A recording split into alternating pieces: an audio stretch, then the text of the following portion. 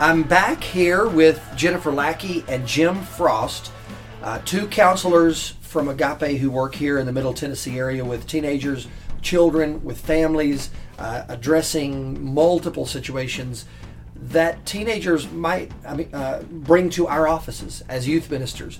And in our first podcast with these guys, we talked about some general principles, kind of what are some things not to do, some ways to approach these situations, and also when to know and how to know whether to take this to the professional level, the level of professional counseling or not.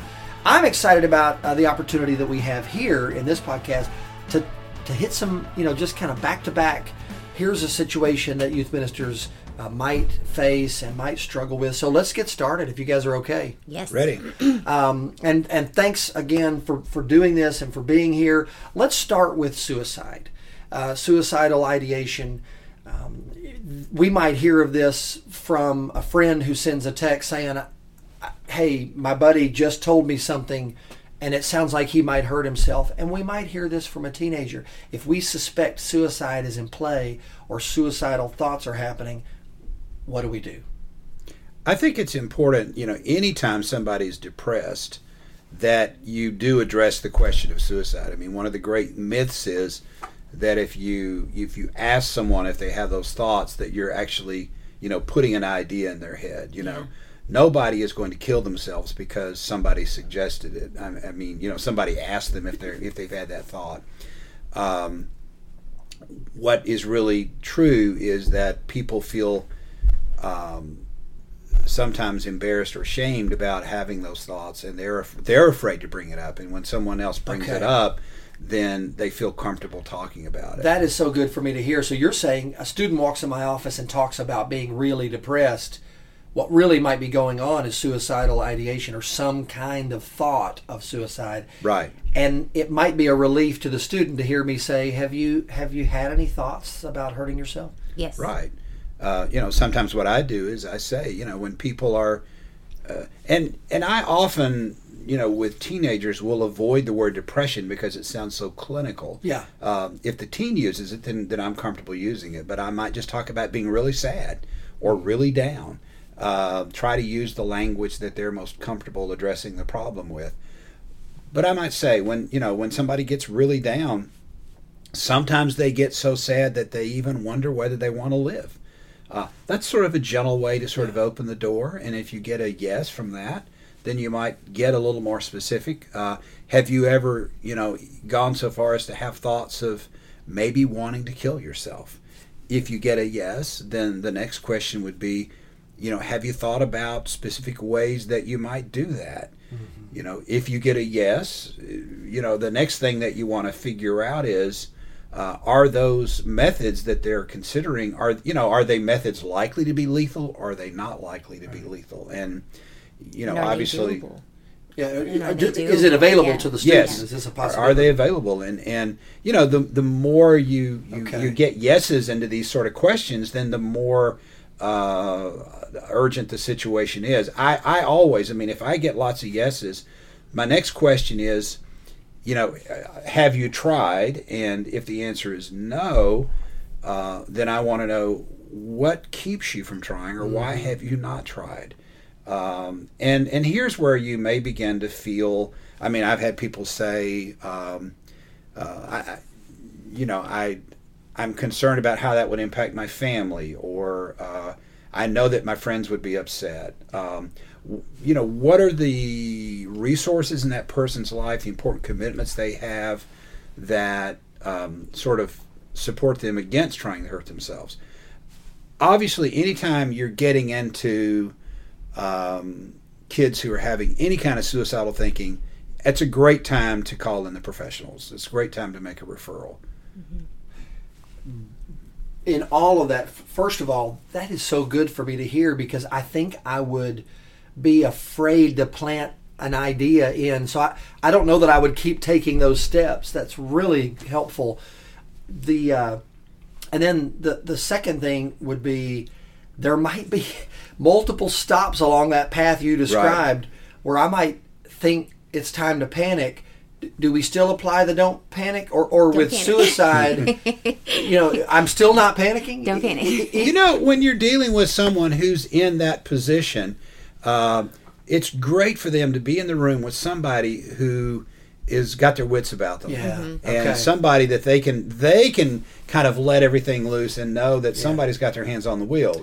That's because great. if you panic, then they really do feel like nobody's in control. So there's a difference between panic and resolve inside me to do Right, something about right. this. Yeah. Right. I think a lot of times what comes into my office is it's a little bit more tricky of knowing where do you go with it, is the passive suicidal thoughts, the thoughts that Passive suicidal more thoughts? passive suicidal thoughts is what I call them, and like basically where it's a person, I kind of want to go to sleep and wake up and not have to deal with this ever again, or I wish that there was a way for me to die and then once this was over I could come back to life, kind of thing. And it's like, so there are these very kind of vague passive thoughts of, wishes of, things would be better if I were Right. dead, but haven't quite gotten to the stages of developing. If I could just skip a the next 2 plan. years. Yeah, or yes, just wake up in a new place, be a new person, kind of, I get a lot of that as well. And I think sometimes that can be, people will panic and it's just like, well, no, that's not really that abnormal. Most people think that at some point or another in their lives. And so, the not panicking is huge, and just accepting.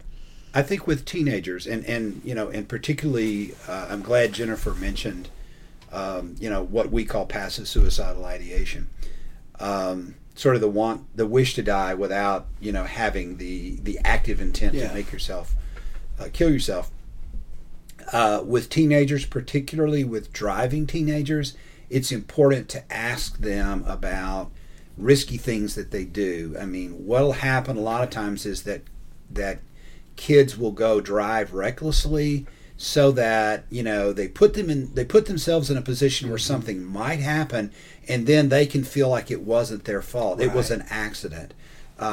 Or it's also a way of putting themselves in a situation where something might happen that's not lethal, and then they kind of check out how people in their life respond to that. How much concern did they get if they were in an accident, maybe that just injured them? Obviously, there are a lot of other risky things that kids can do, so I think it's important just to ask about risky behaviors in general. Okay. And that's, again, another one of those situations where if you find kids that are just doing really, really risky things, good time to make a referral to a professional counselor. And so I want to go back to that. Where along the path do you said, help me remind me, when do I resolve to get them in with a professional counselor? Anytime they're having thoughts of hurting themselves, yes. Okay. I would say, as Jennifer pointed out, passive suicidal thinking, the wish to die or kind of the thoughts of dying without necessarily an intent to hurt yourself or a plan to hurt yourself, it's still a red flag. I mean, particularly when that's paired with depression, because when things don't get better, passive suicidal thinking can grow into active suicidal thinking. Correct. Yes. So anytime we're anywhere in that ballpark, you're always better off to refer than to not refer. Err on the side of caution. Okay. Now, in referring to outpatient counseling, I would add to that, if you've got a kid who is saying, yes, I have a plan, yes, I have the means to carry it out, that's one of those things, they don't leave your office.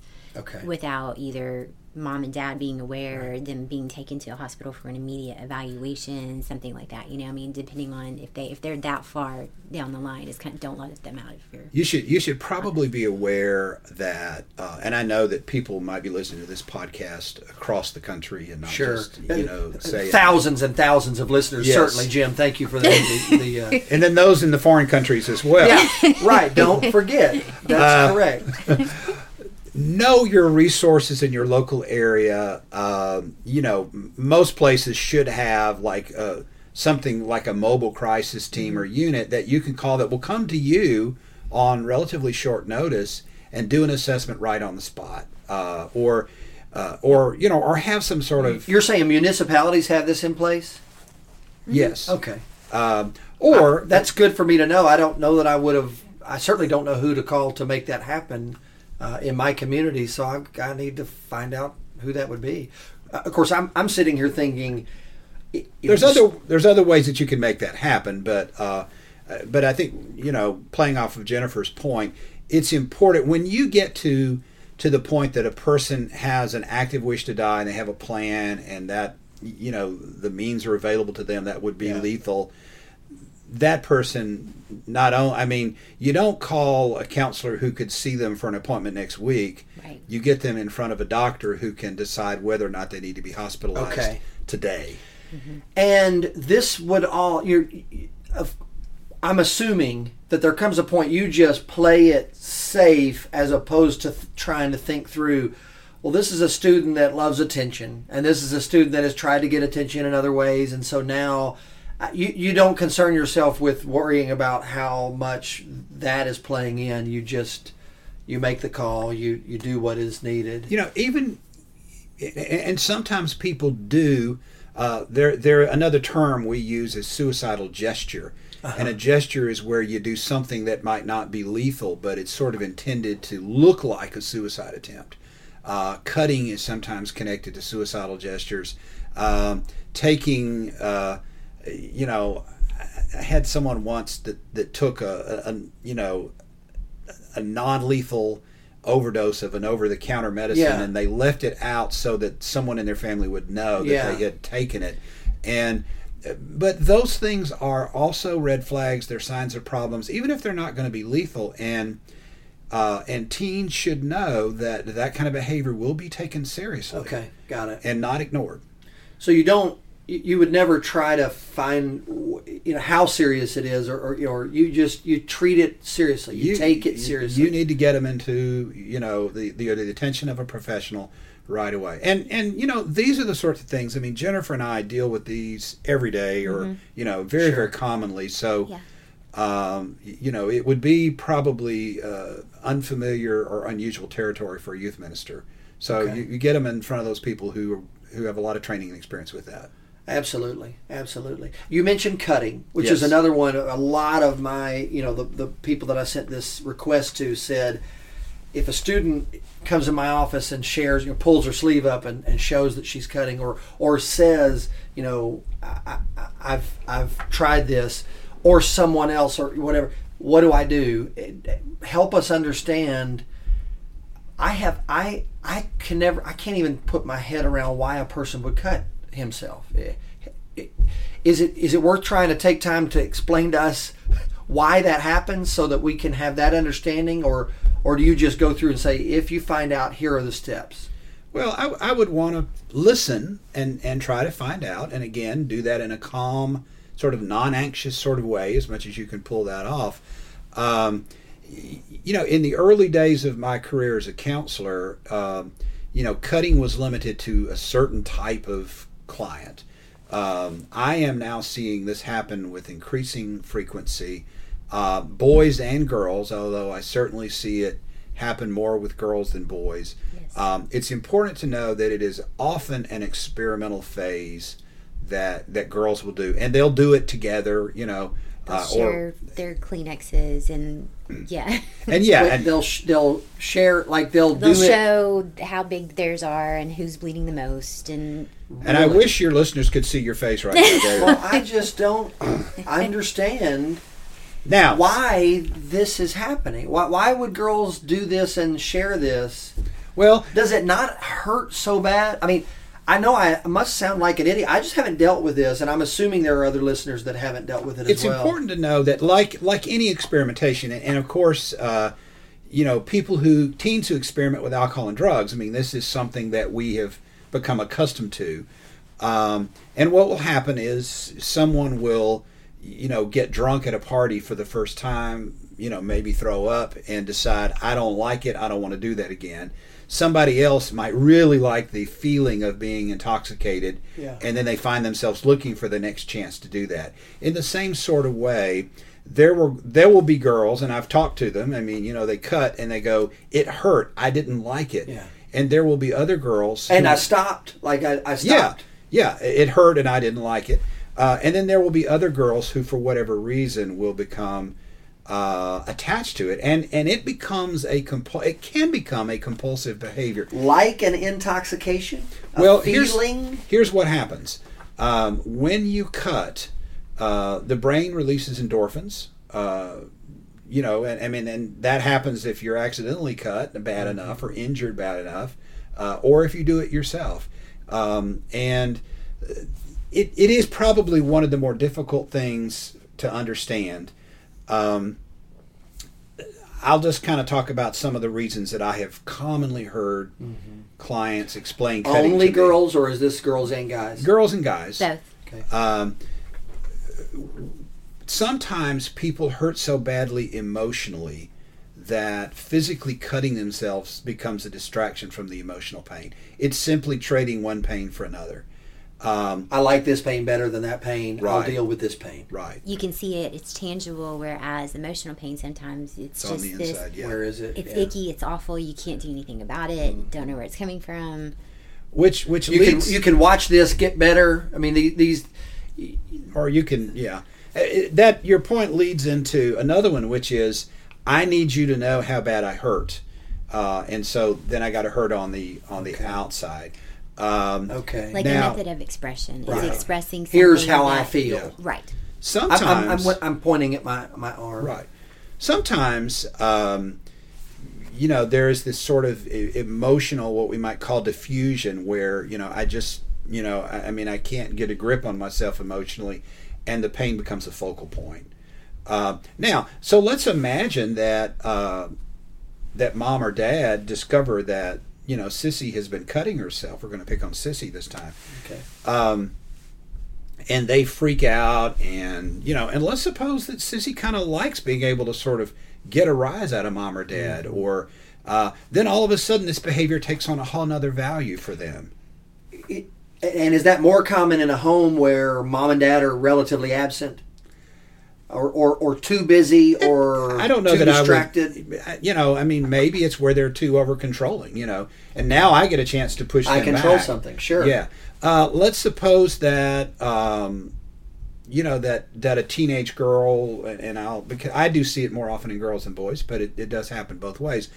Let's suppose that they get a certain response from their peers, or maybe suddenly there's some acceptance within a particular peer group by a teen who didn't really feel like she was accepted at home or at youth group or wherever. Well, then all of a sudden that behavior takes on another value for them. And I see that one a lot, where it's a way into a social group, and it's now you belong, and now you have Which kind of gets into this. peeps.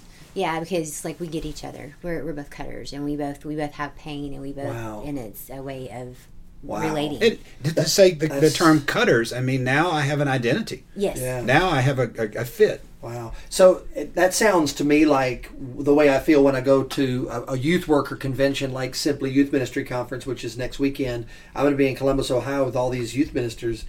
And it's so cool to be in a room with all these people that get me. Yes. And I love that. I don't have to explain my life. They know my life, and vice versa. And a cutter feels that way in the company of other cutters. Is that what you're saying? Often. Exactly right. Yes, Yeah. often. And that leads to more cutting and a desire to stay connected to this social group. Wow. And if you rise above your depression and the reason your pain and your cutting, a lot of times kids they'll The be cutting ostracized. remains. Well, no, Oh, they'll be ostracized ostracized. from that group, because it's like all of a sudden now they're just what was holding them together. That kind of bond is quite different. Your pain was the identity. Without that pain, Right. you don't belong here. Wow. And there are other ways this happens too. I mean, for example, I remember being able to have a real honest discussion with an adolescent girl. I noticed that every time she came into my office, she was wearing black. And I didn't think that this was an accident. And when we began to address it, she was able to acknowledge that the black was her way of letting people know she was unhappy without having to use words. And by, wearing black, she was also, being accepted by a certain peer group. Yeah. Now, this has also happened. The kids in her youth group begin to call her goth, Yeah. and they begin to ostracize her. So guess what happens? She's going to move towards that group that accepts her. Right. They're going to have more influence. She's going to begin to adopt their values That's and easy their for you to say, behaviors, Jim. and it's funny. You think of the Girl Scouts or the Boy Scouts, and they earn badges for doing certain things. In that sort of a peer culture, there are badges that you can earn. They're not literal badges, but you begin to take on more and more of those things. And sometimes there are the wristbands, all the bracelets that they'll wear. I mean, that's a way to cover. And you see somebody that's got all these. It's like my peep, kind of thing. By the way, and I want to say this real quick. Sometimes those cuts are done where they can be seen easily, and sometimes those cuts are done like on the abdomen or in the inner thighs where they can't be seen. And that to me is more of a concern because it becomes more of my internal thing. I'm doing it for more psychological reasons rather than for social peer reasons. Right. There's not all that external reinforcement. It has something much more to do with my emotional state. Those are the more concerning ones if to me as well. If a person is cutting in a place where nobody's going to just see it. And they're not demonstrating it, and they're not showing people. And if you think about it, if a teenager who's doing things that get her accepted within a certain peer culture, even if we're concerned about their peer culture. I need to slow down. Jim is so excited about sending wisdom. I am less concerned about somebody who's doing something to be accepted within a culture than I am about somebody who's suffering all by themselves. Mm-hmm. Yeah, and that is a great principle that might be a way to segue into our next discussion about sexual acting out or sexual issues. But I want to make sure we're done here before we move on. And I think maybe we still need to talk about signs. You mentioned bracelets. What else should youth ministers like me be looking for to identify students who might be cutting? And I'm less concerned now about that student that almost wants to get found out. What are the signs you look for? With eating disorders, there were some specific look for this. Sometimes they're going to wear hoodies in July. They're going to dress in a way to cover it up. Now again, with their peeps, they can show that off, but around the people that they want to hide it from. Right. And then again, there's a certain value in the fact that I'm doing this and I'm hiding it from my parents who don't pay attention to me anyway. Okay. Who are never going to bother to ask me why I'm wearing a hoodie in July. Or long sleeves in July. Any other signs? I mean, there definitely are certain, I would say, styles of dress and music and everything that you're going to see it maybe happening a little bit more, but that's very stereotypical, and it doesn't necessarily mean if you got somebody who's dressing really goth that they're automatically a cutter, or vice versa. Doesn't mean that somebody that's dressing very preppy and whatever that culture isn't. So I mean that part would be. I mean, I think there would be some percentage differences, but still that's not necessarily a sign, I would say. Okay, so that assumption. That's good to know too. It's important to remember that kids will do what gets. I kind of say plants grow toward sunlight and kids grow toward wherever they get acceptance and love, and it doesn't make any difference whether that's their really tight spiritually mature youth group or whether that's the dropout culture, the druggies, the goths, the emos. They'll go wherever they get acceptance. Mm-hmm. I'm a youth minister. Should I comment on this, the difference between talking about cutting in front of my group versus not talking about it? I'm starting to sense, from some of our conversations earlier, that maybe my thought that addressing cutting from the front of the room, I might think that I don't want to plant any seeds, but I'm feeling almost like the worst thing I could do is act like nothing, that cutting is not a possibility, that it's not happening, and instead to try to, from my role as youth minister, to say, the stats would say some of you are cutting. You just need to hear me say this, or I love you, and here's whatever else comes after that. Right. Know this, And of course, to just stand up and denounce it, or to condemn it, or to say, "Don't do it," would be the wrong kind of talk. Yeah. Right. Of course. But okay. To explain, that a lot of people, they do use it as coping skills, and that there's a lot of times there's more going on under, and to kind of again just show that empathy and that you get it is going to make somebody more likely to come talk to you. And then maybe even, talk about other alternative, coping, I would say, would not even be bad, within the youth group. What are some alternative coping mechanisms that a cutter could turn to? I mean, eating ice cream? I mean, Well, obviously, a lot of this acting out is a way of using behavior to express something that they can't express in words. It's always preferable to use words where possible. And so having someone that you can stammer it out with, I mean, someone who can empathetically listen. It's always better to talk it out, to be able to express your feelings with words rather than to have to act them out with actions. Okay, I like hearing that.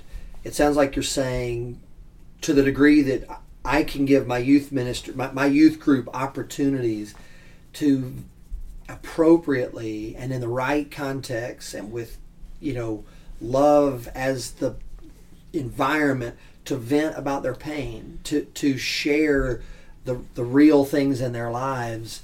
Journaling, art, I was about to say, writing music. Art is huge, yes. Music, any poetry. sort of artistic expression. A lot of kids will really get into that. Absolutely. Okay. So I have, for example, my clients, any of my clients who are, if they're into writing or if they're into drawing, I ask them to bring their drawings into sessions, and they'll talk to me about their drawings, and they'll explain them to me. And I will, express a certain sincere appreciation for what they've done. Maybe not necessarily that I see it as some sort of artistic masterpiece, but I see it as an expression of them, connected to them, and I care about them, so I can appreciate it in that way. And the journaling is huge too. My females have a lot of success with that, is that when they have the impulse to cut, rather than doing that, I do teach them how to kind of get in touch with what's going on and what are you really trying to say by doing it. And it's that I'm being ignored, I need attention, I'm hurt. And they write this down. Right, you write it all down and then kind of figuring out, okay, well, what's the alternative? What did you do instead of that thing? That you wouldn't watch TV or wouldn't talk to a friend or, those kinds of things. And so the journaling component is good. I've had, and I don't know how well this would necessarily translate to youth ministry, but when you need me to know how bad you feel, I mean, you can take a red magic marker and make marks on your arm and then tell me about it, and which is obviously better than coming in with sutures and or open wounds or so forth. But it's a baby step toward it's baby steps toward what the ultimate goal would be, and that's just them being able to own and express what they're feeling, and to know it's accepted and that I have a voice and I can use it and I can be heard and it's okay. And that sounds a little bit like an electronic cigarette or a nicotine patch or something that would be a step in the right direction to what we really want, which is no dependence on cutting whatsoever. Boy, I don't think I have learned as much in a 16-minute span. I can't remember the last time I felt like I learned so much. Frequent listeners to the Digital Side Hug will know, or probably could guess, that these conversations are not scripted. And that is the understatement of the year.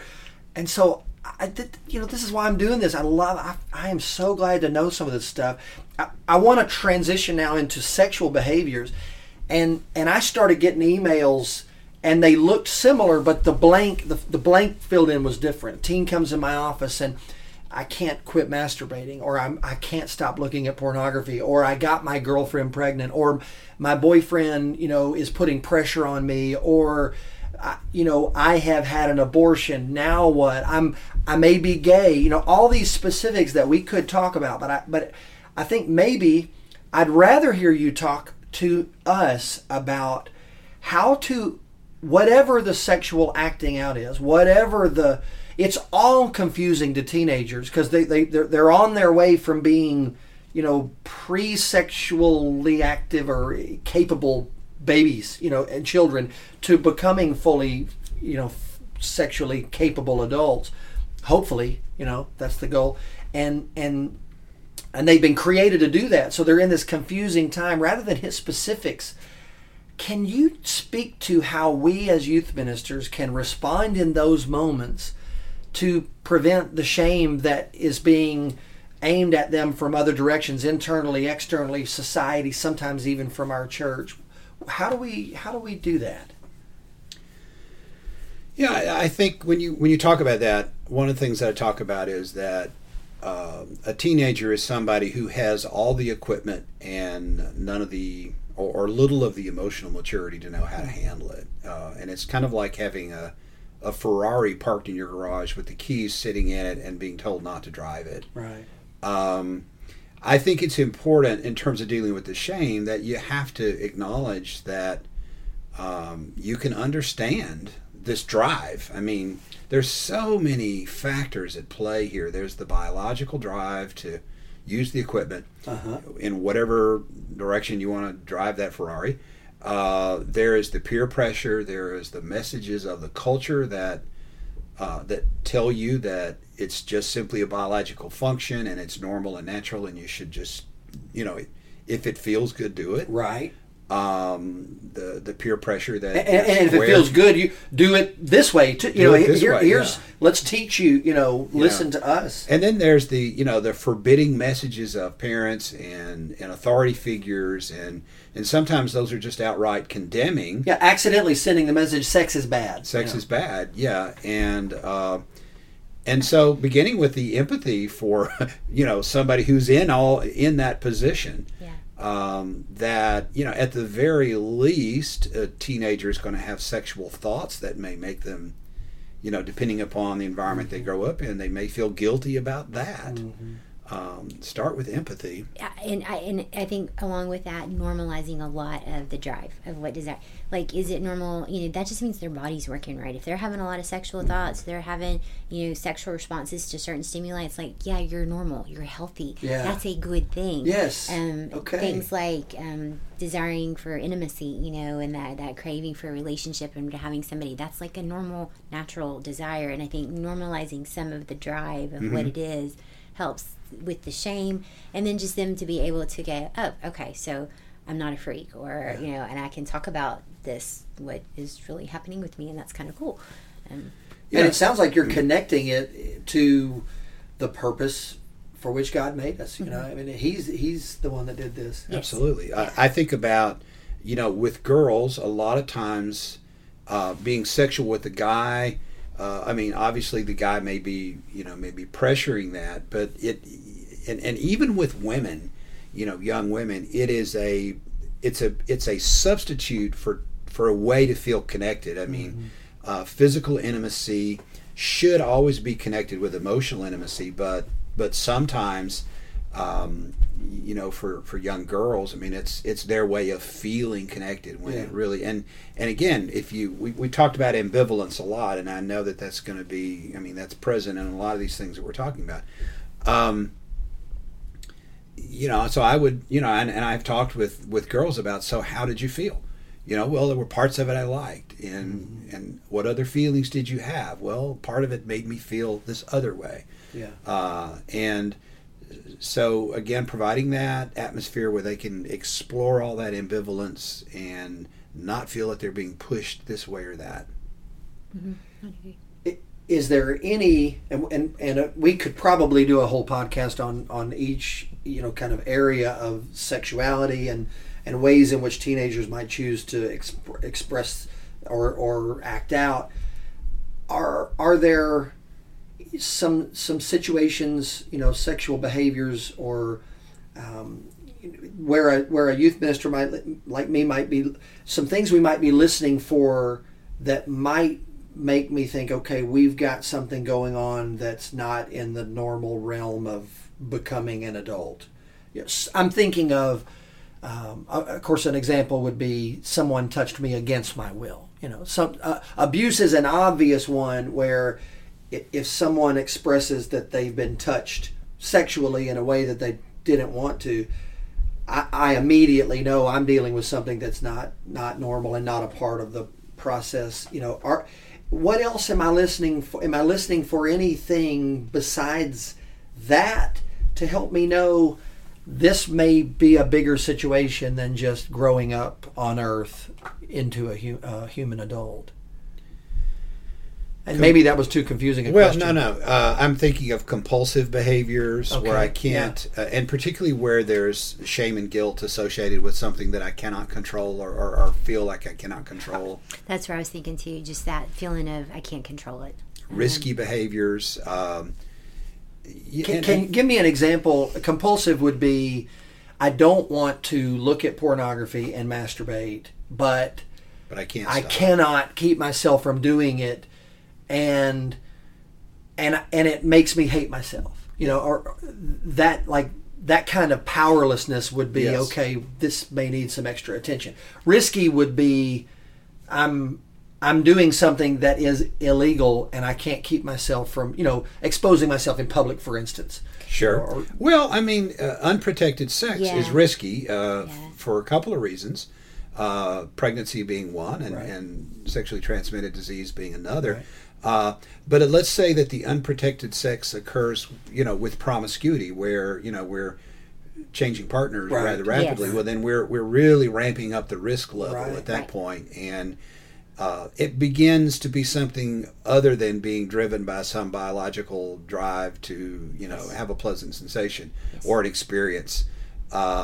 Think of things like people frequently sneaking off at school into bathrooms to do sexual behaviors with each other, multiple partners at one time, the group stuff. Yeah. I mean, those are the things. It's like, okay, we've now moved and this is something one else. Of the it reminds me, if you think about, and I'm not, if you're looking at, let's say, drinking, and drinking is something, within the culture, drinking happens sometimes responsibly, meaning that, you don't do it while you're at work or you don't do it while you're at school, and then drinking happens irresponsibly where you are drinking at work or you are drinking at school. In the same sort of way, when a behavior begins to interfere with a person's normal responsibilities or other aspects of their life, then more red flags begin popping up. Mm-hmm. Okay. Is there anything else that you want to share with youth ministers about helping students deal with and kind of process sexual acting out or behaviors? I know that you mentioned shame and guilt a minute ago, and it's helpful to differentiate the two. Guilt is about my behavior, shame is about me. Shame gets into this feeling of personal defectiveness. Mm-hmm. Guilt can sometimes be dealt with more easily than shame. I like to say if you're on a desert island, you really can't feel shame because shame kind of requires somebody else in the room. Shame for me, in my way of thinking about it, involves feeling exposed as comes defective. From outside. Yeah, but I'm broken. Right. And the healing of shame also requires another person, a person who accepts you as you are, knows your warts and your wrinkles, and yet loves you and accepts you anyway. That's great. You don't talk a person out of feeling shame. You love you through acceptance. I think that's where it's not that talk is not important, but it's not some sort of you don't rationally convince them that they're not defective. You have to accept them knowing all of those things. That's kind of an essential ingredient. It's like you hold on to their value and they can't. Yes, I love that way of putting it. Yes. Say it again. It's like you hold on to their value when they can't hold on to it for themselves. Can you give us an example? Obviously, you're not going to tell us who, but give us an example of a time that you did that. I had a female. She was a victim of rape, and as a way of coping and dealing, she tried to be in charge of her sexuality, and she had multiple partners, multiple years, multiple events that she is almost just completely weighted down with shame and guilt for doing it. And her worth is almost ceased to exist. And so every time that we meet, I'm kind of challenging her a little bit on that, about just like, you're talking like you're, calling her out when you're like, you're talking like you're not worth much, and reminding her like, that she is, in spite of all of these things. She's like, I just told you that. Like, I don't care.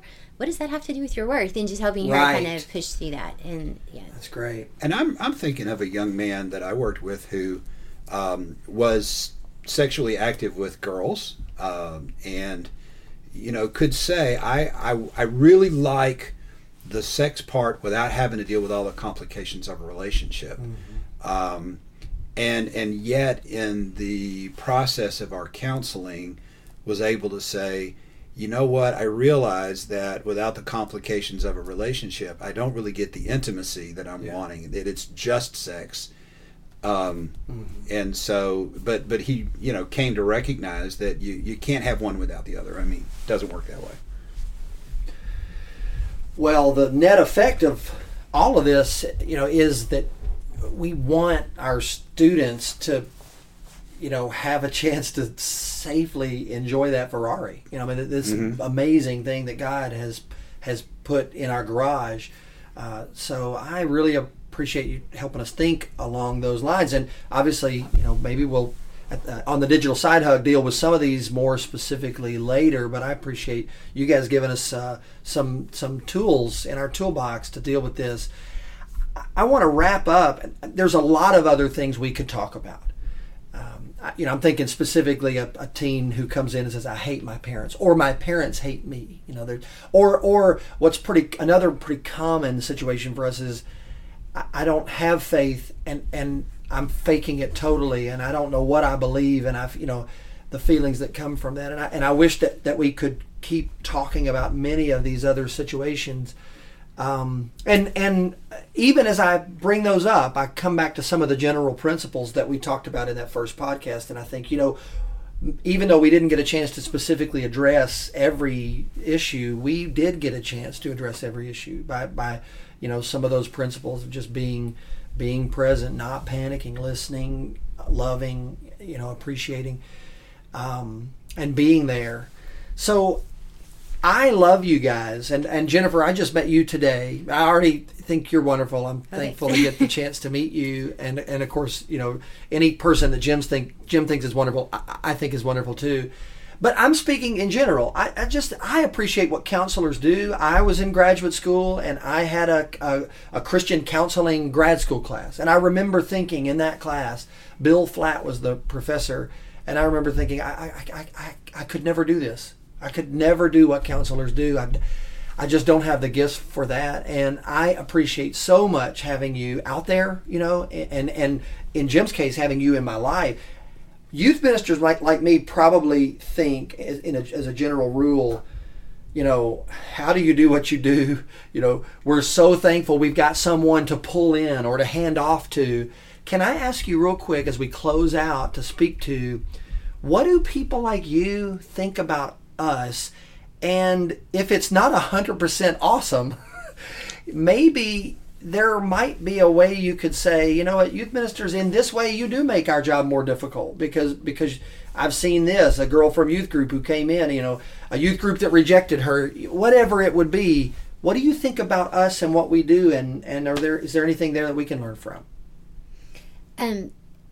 For me, the thing that I appreciate most about you guys is knowing that you are in existence. I get to see my client 1 hour a week. That's usually about how much, which means there's a lot of other hours during the week that they're out there navigating this world with maybe not a lot of positive support. So when they come in and they tell me, well, Wednesday night after church, I stay and talk with my youth minister or my youth intern for an hour, I'm like, awesome. Because I'm hoping, that it was within that context of that they were understood and it was supportive. And most of the time, my feedback is that it is. It is very supportive. One of the things I would ask for from you guys would be more of more interaction with us, because the few times that I've actually had a youth minister, I've been given permission to speak with a youth minister and vice versa. It's been really powerful, because it's not only been mom and dad and counselor on the same page, but also youth minister and teachers, and it's like this whole team supportive approach. And it's hard to overcome that with all the other influences and everything else that's coming into a kid's life. To have that kind of a team thing is huge. And so I would ask that if you do have a kid that is in counseling, ask the parents about, can we talk? And because there's going to be things that they're going to share with you that maybe they're not going to have time or have a chance or even want to share with me. And that helps me be on the same page, and vice versa. So open up those communication lines would be huge. And the other thing for me, I won't say it's a complaint, but I think it is very difficult when you do have a kid who is struggling with some mental illness or some of these issues that are pretty big in the youth group, how the youth group responds to that person, how does the youth group in general, because as Jim mentioned earlier, a lot of times they start getting ostracized, which then pushes them farther. I've seen that happen a lot with my kids because they are so different than maybe the norm that is within the youth group culture, and so figuring out a way to, I don't know, address that and help reunite, even despite you've got this person over here who's probably pretty weird and different, and maybe not really behaviors appreciated. Does that make sense? It does. Okay. Yeah, it does. So to just rephrase that, what I heard you say is fight and scrap to keep your youth groups, being a place where no matter the behavior, no matter what comes to light, a student is loved and accepted, that is reinforcing all the love of Christ in his life. Yeah. Jim? I think about the fact that I grew up in a small congregation. There was not a youth program. There was not a youth minister. But there were a couple of men who loved me and encouraged me and just told me of the value they saw in me. It's obviously been a lot of years since I was a teenager. But I remember those men fondly, and it's certainly true that I didn't appreciate them fully enough at the time. Right. I'm at a point in my life where I look back and there are these people who I know were so critical to my development at that time. And you mentioned faith crisis. I mean, I was about 40 years ago, I decided to give up on being a Christian. I just decided it was too hard, and there was a couple. They weren't attached to my church. I met them in another context, a young adult couple, and they just loved me, and they told me that God accepted me, which I didn't believe, but I didn't forget either. Right. But they, they invited me to hang out at their apartment. I played tennis with the man, and I remember deciding that if they could accept me where I was, maybe God could accept me where I was. And I know, quite honestly, if it wasn't for God bringing Beth and Donnie in my life, I would not be a Christian today. So I mentioned sowing seeds in the first podcast. I mean, realize that what you do is so important. Also, and this kind of plays off of what Jennifer was saying, in our jobs, we work within all this structure. And there are things that we can do, but there's so many things that we can't do.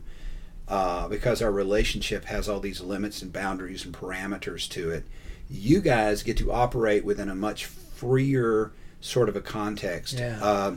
In a previous job, I both saw people in an office wearing a tie, by appointment, and I also led recreational outings where we went swimming and canoeing and rode bikes and shot basketballs.